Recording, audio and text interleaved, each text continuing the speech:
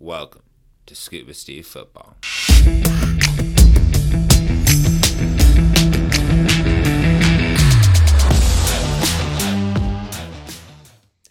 Hey everyone, welcome back to another episode of Scuba Steve Football. I'm your host, Stephen Clinton, a data scientist slash film junkie with a background in quality control on the coaching staffs at Northwestern University and the University of Toledo. You can learn more about my background on my Substack, but I want to dive right into the football talk today. And today I'm going to be talking about some takeaways I had as I was watching some Carolina Panthers film from last year over the past day. So the topic that came up for me as I was going through some Panthers film, getting ready for the upcoming fantasy and gambling seasons, or the NFL season as you might think of it. But, as I was watching the Panthers, I was, have so much fun watching left tackle Ekwonu, who is just, an athletic freak show. I mean, the guy's ability to move as fluidly and easily as he does at his size. The raw testing numbers at the combine might not be, completely off the charts, but when you see the whole package on an NFL field, I mean, Ekwonu is just a special athlete out there, right? So, he's a blast to watch. And as I watch him, my big question, especially since I'm sitting here in June and the O-Line Mastermind Summit is going on, I'm just wondering what Ekwonu is up to this summer, because as impressive as the rookie season was in many regards, and he's just a freak show in the run game already, Ekwonu definitely has some things to clean up in pass protection if he is going to fulfill his potential as an all-pro player, which, I think he certainly has, can totally understand all the praise that was heaped on him by folks like Daniel Jeremiah of NFL Network, Brandon Thorne, who does some stuff for Bleacher Report, among others, when Ekwonu was coming out, because he's just an incredibly impressive athlete and prospect at the left tackle position.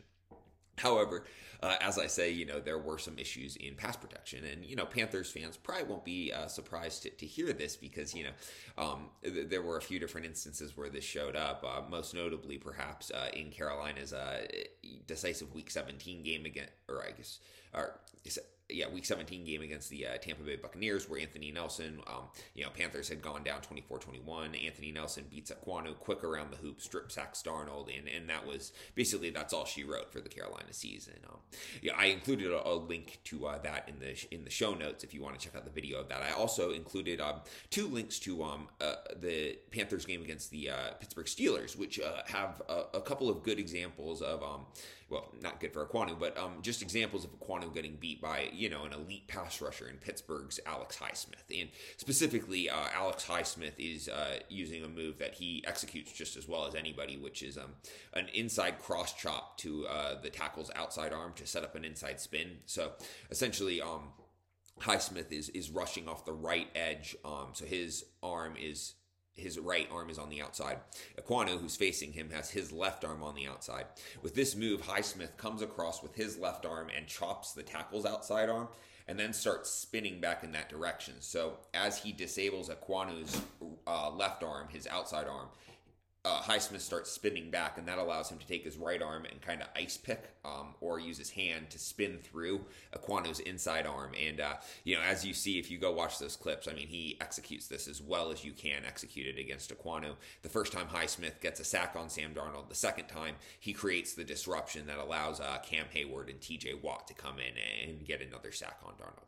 Now, I'm not, including those highlights to bag on Ekwonu, because I really like him, and I also think that this is very correctable. But I do want to show that this is a clear issue that is going to need to get fixed for Ekwonu to fulfill his potential as an All-Pro player. It's not just something I'm blindly throwing out there to pick on some person that I've never met in my life. So, at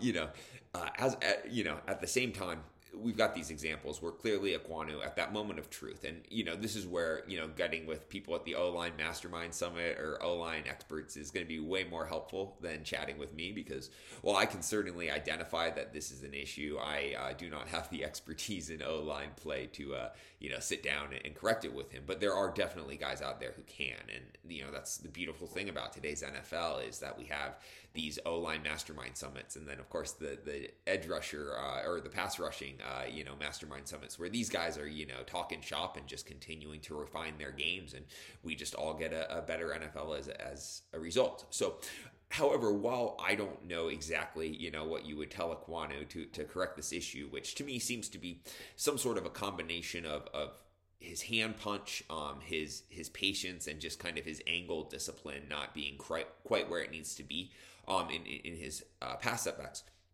Ekwonu also has absolutely ridiculous feet. In that same Week 17 game against Tampa Bay, there's also another example. I think it might be against Anthony Nelson, but I could be wrong on that, where Ekwonu has to go inside from the left side with his pass rusher who's trying to take an inside path. Then the guy reverses course and tries to go outside, and Ekwonu has to, hit the brakes moving laterally and then start kicking out to his left after he was sliding to his right.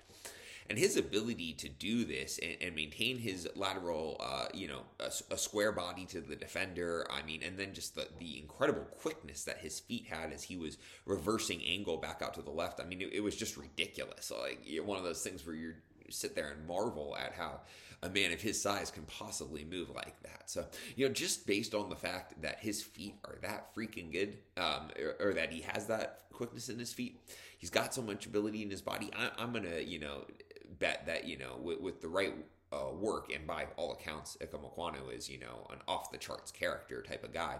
I think that Ekwonu is going to get this fixed, and just as it relates to Bryce Young and the Panthers' selection of Bryce Young over, say, an Anthony Richardson, I think that, obviously you're picking the quarterback to pick the quarterback, but I did feel that if the Panthers had really been concerned and wanted to hedge against the possibility that Ekwonu does not get the pass protection fixed, I thought that Anthony Richardson would have been the option to go with at quarterback, because with the run threat that Anthony Richardson is going to present, now for the Indianapolis Colts, of course, you can scheme up your offense to really limit the number of actual drop back pass protection reps that you're going to have. Now, you are going to have those situations eventually on third downs, but when you can, do so much with the zone read action and also, any sort of play action that comes off of that zone read game, you can really limit the exposure that your left tackle, in this case, or that any player on your O-line is just in a straight drop back pass protection situation, and increase the number of times where they're getting out on the run, they're getting out in the zone game, they're getting out looping in front, and Ekwonu excels at all those things. So, again, if the Panthers had wanted to hedge against him not developing, maybe you go with Anthony Richardson, but, and again, I don't think this is the only reason they took Bryce Young or anything close to it, but I think that taking Bryce Young is, sort of a tacit bet that Ekwonu is going to get this figured out, and he's going to clean up the pass protection there, and then if that happens, he's going to turn into a blindside protector who is as good as, just about anybody in the NFL with his combination of athleticism and, if you add in just the refinement to clean up these hiccups in pass protection that he had as a rookie, which, again, you're a rookie in the NFL. You're going against a bunch of veterans who have been working on the nuances of their pass rush, repertoire for years. So, losing a few reps to somebody like an Alex Highsmith is hardly the end of the world. Of course, you don't want to be losing to Anthony Nelson. I don't think that he's, quite slated to have a firm starting job, much less, be a Pro Bowl player. But at the same time, Anthony Nelson's been playing in the NFL for several years now, and that's not an accident, right? Even if he is kind of a third rotational rusher rather than a frontline starter. So, all that said, I think it's interesting to think about what the Panthers line would look like if Ekwonu does play to this ceiling. You hear the Panthers line talked about, I think they get quite a bit of hype. I think that it might be a little bit overblown. I think Taylor Moden is, unbelievable over on the right side. He's, everything's so quiet over there all the time for Carolina. Just very few errors. Maybe not, the spectacular blocking of, maybe a Jordan Mailata in Philadelphia or a Trent Williams in San Francisco. But, Moden is just so steady over there. And just if Lane Johnson weren't playing in the NFL, Taylor Moden would be right there with Ryan Ramczyk in the discussion as the best right tackle. Now, on the interior is where I think Carolina is not quite as strong. I think that Brady Christensen, in his move to left guard in year 2, certainly improved a lot. I think that Bradley Bozeman and Austin Corbett are both, solid players, but I think all three of these guys are really average players at the end of the day. And, the game I would point to specifically for Christensen, but this is kind of a microcosm of this group, is, they had that Week 15 game against the Pittsburgh Steelers sandwiched in between two great performances, one out at Seattle and then another one against the Detroit Lions. And in those games, the Panthers ran all over the opponent, but against the Steelers, Cam Hayward absolutely manhandled Brady Christensen and, decisively won that matchup. And, it's kind of the same thing with Christensen and Bozeman and Corbett, where if they are playing against average defensive tackles, they're going to be able to handle themselves well. Things will run smoothly. But when they end up having to handle an elite interior defender like a Cam Hayward, just havoc ensued, and the Panthers' offense was really derailed in that game by their inability to get going. So, to me, Ike Mekwonu is going to be the X factor as to whether or not this is just an above-average offensive line like it was last year, which I think is an accurate description, or whether they're really pushing to be a top 5 offensive line in the NFL, or maybe contend for that title as the best line in the league. I think if Mekwonu develops into an all-pro player, and I think that with his freaky athleticism, he could even be a little bit better than Taylor Moton, then you've got 2 elite offensive tackles as well as 3 solid interior players. So you have no holes on the line, which is, probably the most important thing in the NFL is to have no holes on the line. And then when you stack 2 elite players on top of having no holes, I think that you've got a chance to be, one of the very best lines in the NFL. And if that works out, hey, how much the better for Bryce Young, right? I think Carolina probably doesn't have a number 1 receiver right now, but they have a deep and versatile cast of weapons and, a lot of pretty good players. So we'll see if anybody truly emerges as the guy. But even if nobody does, for Bryce Young, working with a very good offensive line in front of him and, an interesting group of pass catchers at the very least, I think it's a, pretty cushy transition as far as transitions go to the NFL for rookies at any position, much less quarterback. So we'll see. I can't wait to see Bryce Young play. If you've been following my stuff, I don't do college tape, so I've never really seen him, and one of those things I can't wait to see in week 1. But along with those other questions, like who is Ike Mekwonu going to be in week 1, and won't really get the answer until we see them out on the gridiron this fall. But really can't wait to see this Panthers tape for a number of reasons. Bryce Young being one, but Ike Mekwonu's development being the other. So that's all for today. As always, thanks for watching. As I've been saying at the end of these shows, if you can't tell, I love talking NFL football. So if you enjoy listening, so much the better.